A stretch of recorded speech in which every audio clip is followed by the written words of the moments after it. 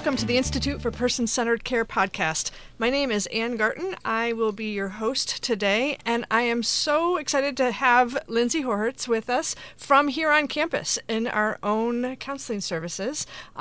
Lindsay, would you introduce yourself a little bit for our listeners? Yes. Hey, so I'm Lindsay Horhitz, and I started here with the SAU Counseling Center around COVID time, about not this last fall, but the fall before that was my first time here on campus, and so I do a lot of outreach and prevention work.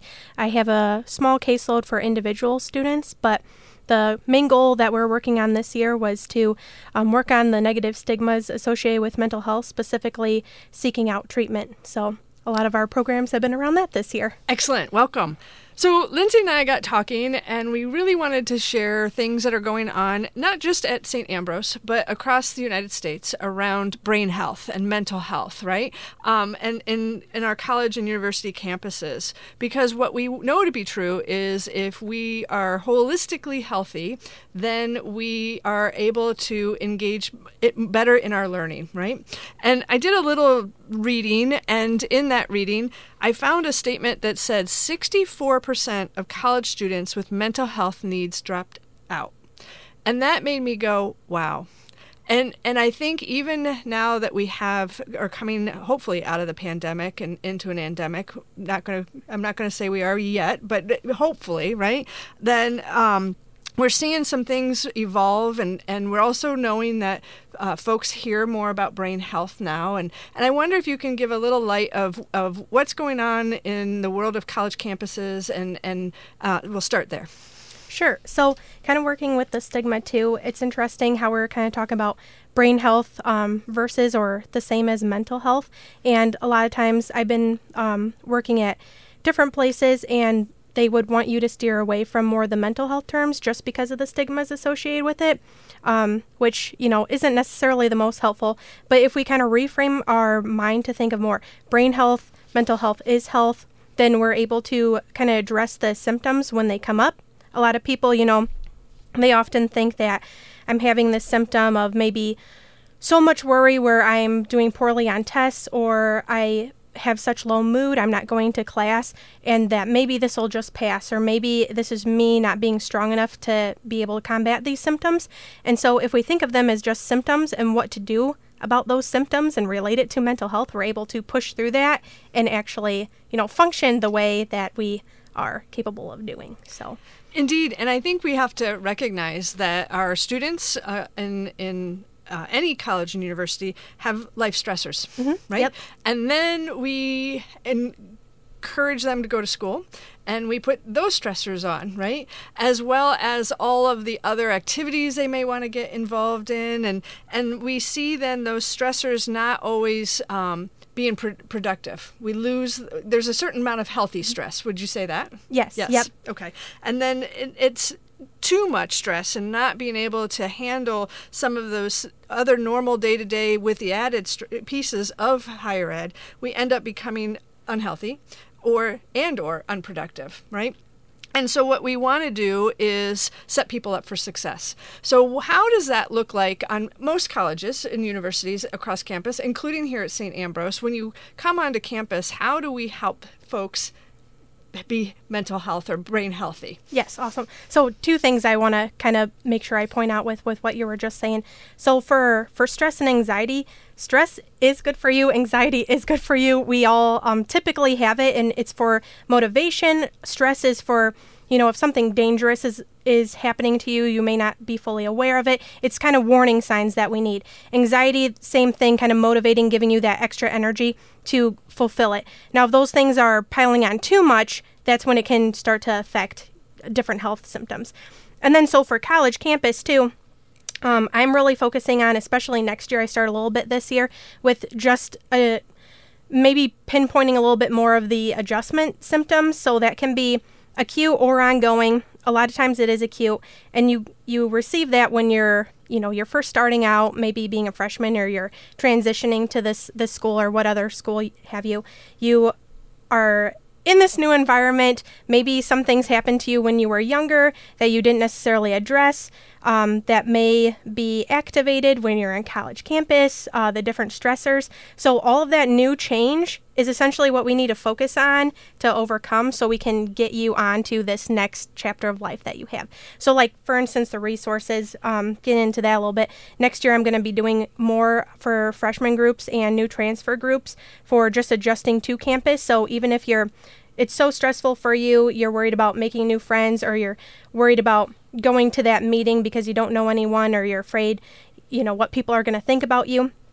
These types of support groups, I'm going to have other peers with me as well, so they can give their input on these groups. We're hoping to develop more of a sense of you're not alone community, so then we can kind of move through those different symptoms, if that answers your question. Yeah, well, I think most universities and colleges are looking at helping develop coping skills, because we are leaving our pod, right? And not all of us, some of us are non-traditional students, but we have a new pod that we're in, and so we're helping develop those different skills in different ways. Yep. And it takes a village. Right. So who besides in our counseling department would you say is our village in most higher ed?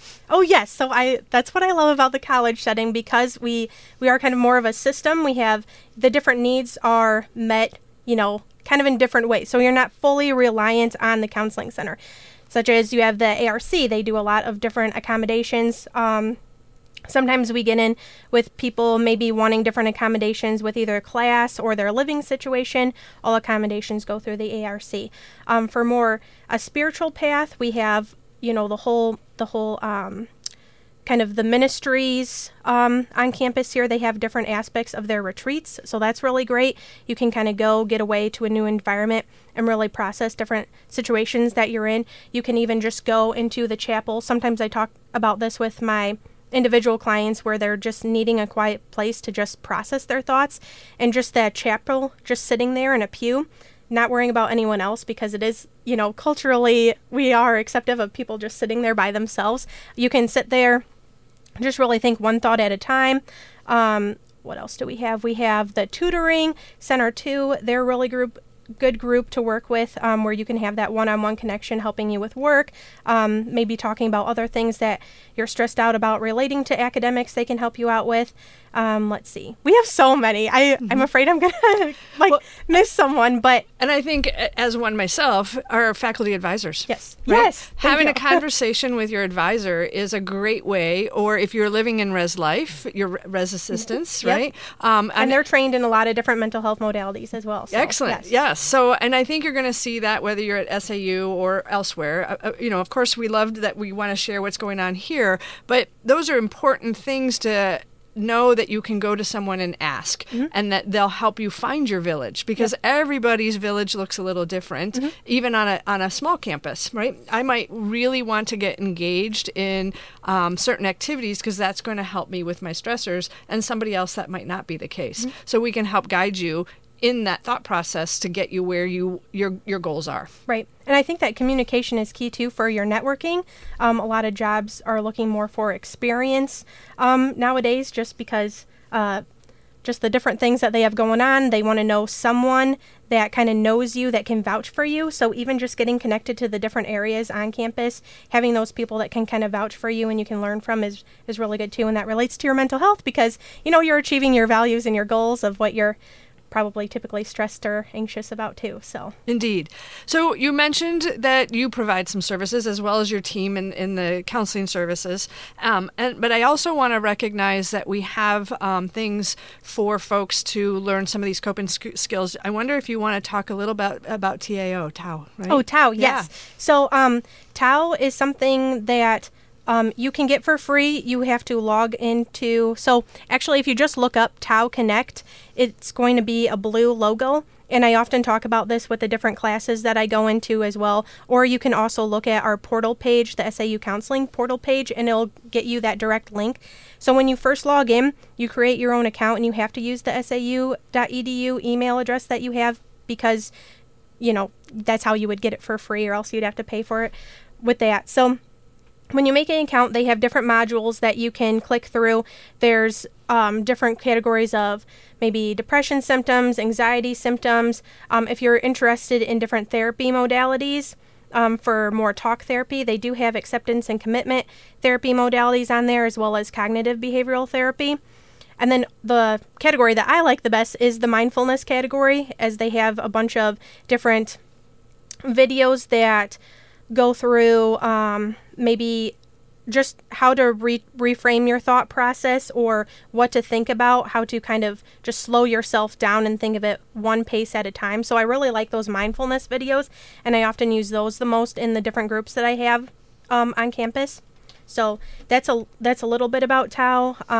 You can kind of click through the modules. Some of them are also more training modules of if you're for substance use or just conflict with relationships. There's a whole bunch of different categories that you can try out with Tao. So check it out. Excellent.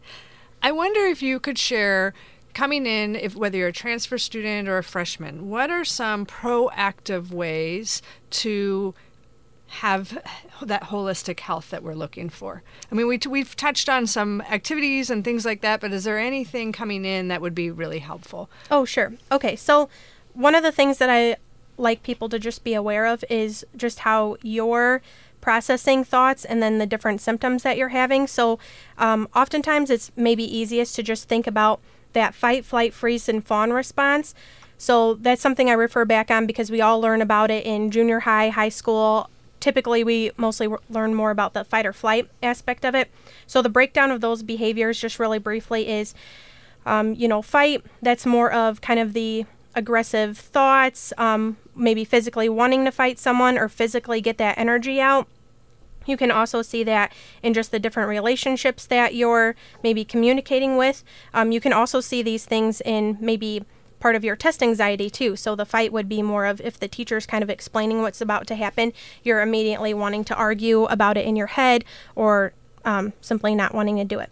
So then flight would be if you're maybe taking a test, you're trying to hurry through and get it over with, or you're wanting to leave the room, leave the conversation, not come back to it if it's a relationship conflict. Freeze, that's one that I often have for tests where I look at it and I can't comprehend what the question is asking. I have to keep reading it over and over again, or I just see a blank page even though there's a lot of writing on it. So you're just kind of freezing in that moment. Staying still, not really focusing in on anything. And then fawn is often one that a lot of people don't talk about, but that is more of the people pleasing. Maybe for a test you over prepared, so it's a lot of overdoing it. Maybe you over prepared for the test, didn't study for the right thing, weren't able to focus. And the fawn one is a good one too, especially for recognizing in different relationships you have, to just see the different power dynamics as well. So all of those are essentially what I like people to first kind of cue into. If they notice that they're doing that more often than not, then it's better to do maybe some rest and digest responses, so you're able to get that baseline of what your brain feels like when it's actually rested, relaxed, and you're observant to the situations around you. And that would be going into Tao, doing those mindfulness activities, or just taking a walk, really focusing in on your senses. If you're sitting in a classroom, maybe you have a pen in front of you, think about the texture of it, what it sounds like, really honing in so you can do some grounding. It's a little bit more of grounding to your reality or mindfulness, so you get that baseline. So that is one thing that I would like everyone to be aware of, because that just helps with your future careers, future relationships, and just better, well-being, day-to-day functioning. Excellent. And I think understanding that and then knowing where your resources are when those things aren't happening for you, or you're not able to reground yourself, is the important piece. Because then maybe it's those stressors that are putting you past that healthy and productive stage, right? And we all have those in different points of our lives, whether we're an adult professional or a student coming in, so on and so forth. So I think that's really important to understand that it's not about you becoming dysfunctional. It's really about regrounding yourself so that you can be productive. Yep, building awareness. And maybe sometimes you don't necessarily know the activators, or a lot of people say the word triggers, but you can say activators too, of what's kind of happening to you, because it can be a smell. It can be something someone said you're still ruminating on. So just building your overall awareness of it, that's kind of the first step to knowing what to do and following through with that. So, excellent. And understanding that college life is a place where you are beginning to engage in some of that exploration. Yes. So giving yourself grace, I think, is really important to also discuss a little bit, in that we all are going to make mistakes, but we can find those places, our village, that's going to help support us in that process. Yes, that all helps, build resiliency, and we all go through these changes. What are we going to do about it? What's in our control? Because a lot of people get too focused on what's out of their control, but there's always something that's in your control. It can even just be, your reaction at the time, or being able to take a break at the time. You can find something, that's in your control. Excellent. I think we have a lot of students, seniors, right, that are looking for schools for next year. And I wonder, we all look for what degrees they offer and what sports, all of those pieces of the puzzle. But I wonder, around this realm, what would you be suggesting to parents and future students to also look for in their college search? Oh, yes.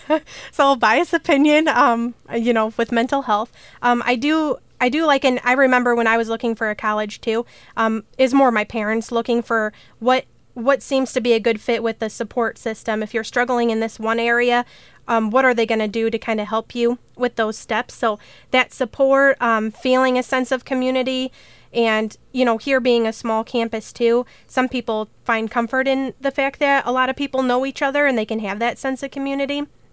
So really just where is your support going to come from, and what's kind of giving you, trust your gut too. If your gut, you're walking around campus and you're not having a good feeling, really listen in on that and maybe see, okay, what's missing that would make me feel a little bit more comfortable, if that answers your question. So. Yeah, it does. And I think being okay to ask that question is also really important. Yes. Right? And even if you haven't never been diagnosed with something prior, it's not about a diagnosis. It really is about growth and having, again, that village. Yes. I wonder, in the last couple minutes, if there's anything else that you feel like you really want to share and give a shout out for. Yes, let's see here. So a couple of events, kind of working with the stigma, building awareness and that sense of community aspect. We are starting now to do a huge mental health fair every year. It's probably either going to be the week or the 2 weeks before the homecoming week. So that one, we had our first one this last fall, and it was really great. I think a lot of people kind of understood the sense of community, and a lot of what I do too is incorporate different departments and have them be creative of how they relate their department, whatever they're doing, to mental health. So it was really cool to see the creativity in that. And then I'm also doing a self-care fair So I did do that last year, and it was a small one with COVID and everything, with the restrictions. This year it will be slightly bigger, but not as big as the mental health fair. And I'm not having as many student groups involved because I want it to be, a self-care fair for you to just come up, get some goodie bags. We're probably going to have some free tea or lemonade there too. And that is actually scheduled for May 12th. Around noon to 2-ish, and that'll be right outside Rogo Patio. So even just, bigger events like that, kind of network starting there is usually pretty fun. Yeah, I think I also want to give a shout out that May is Mental Health Month, right? And that's one of the reasons why we chose this conversation. So I do want to share a couple of things as well. We have these types of services on most campuses across the country. I also want to make sure we recognize that we have the training being done in our faculty and our staff, and obviously within those services that you're talking about. I really do want to also recognize that we should give a shout out for the National Suicide Hotline. So Yes. if you have suicidal tendencies or anything of that nature, that you have that number available to you. Do you have that number? Awesome. I can find it real quick. While I'm looking for that, though, also on that note, I'm very passionate about the topic in general, and I have done a few trainings on campus so far this semester with it, and it's been small groups, but they were really great discussion on just what do you do if you need to help a friend that's in need in that moment. And so here's the number right now, actually, I'll tell you real quick, is 800-273-8255, and that's the national line, and the national line typically connects you to your more local area. And if you are in the Eastern Iowa side, that would be the Eastern Iowa Crisis number, and those guys are great. They come to our different campus events all the time. They can come out in person and talk to you as long as you need to, and it's all for free. The state, county pays for it. So they're really great. And then next year also, we are looking to do more trainings for QPR specifically. Until then, and you can still do this next year as well, but we have the Ask, Listen, Refer training that is just 15 minutes online. You just type in Ask, Listen, Refer. You do have to put in your SAU email as we pay for that service as well. Put that in there, and it'll take about 15 minutes for you to do. And I always suggest, if you're kind of busy or you're unable to necessarily focus on all what it's saying, maybe take some screenshots on your phone so you can kind of refer back to it later if you're in a kind of a crisis situation or with someone that's needing help. So thank you for bringing that up. Of course. I'm going to give that number one more time, 800-273-8255. Lindsay, thank you so much for sharing your expertise with us, and everybody, be healthy. Thank you. Audio production for the Institute for Person-Centered Care podcast is provided by KALA-FM Studios in Davenport, Iowa. The show is engineered by Dave Baker. It is produced by Ann Garton, Director of the Institute for Person-Centered Care and Nursing Faculty at St. Ambrose University.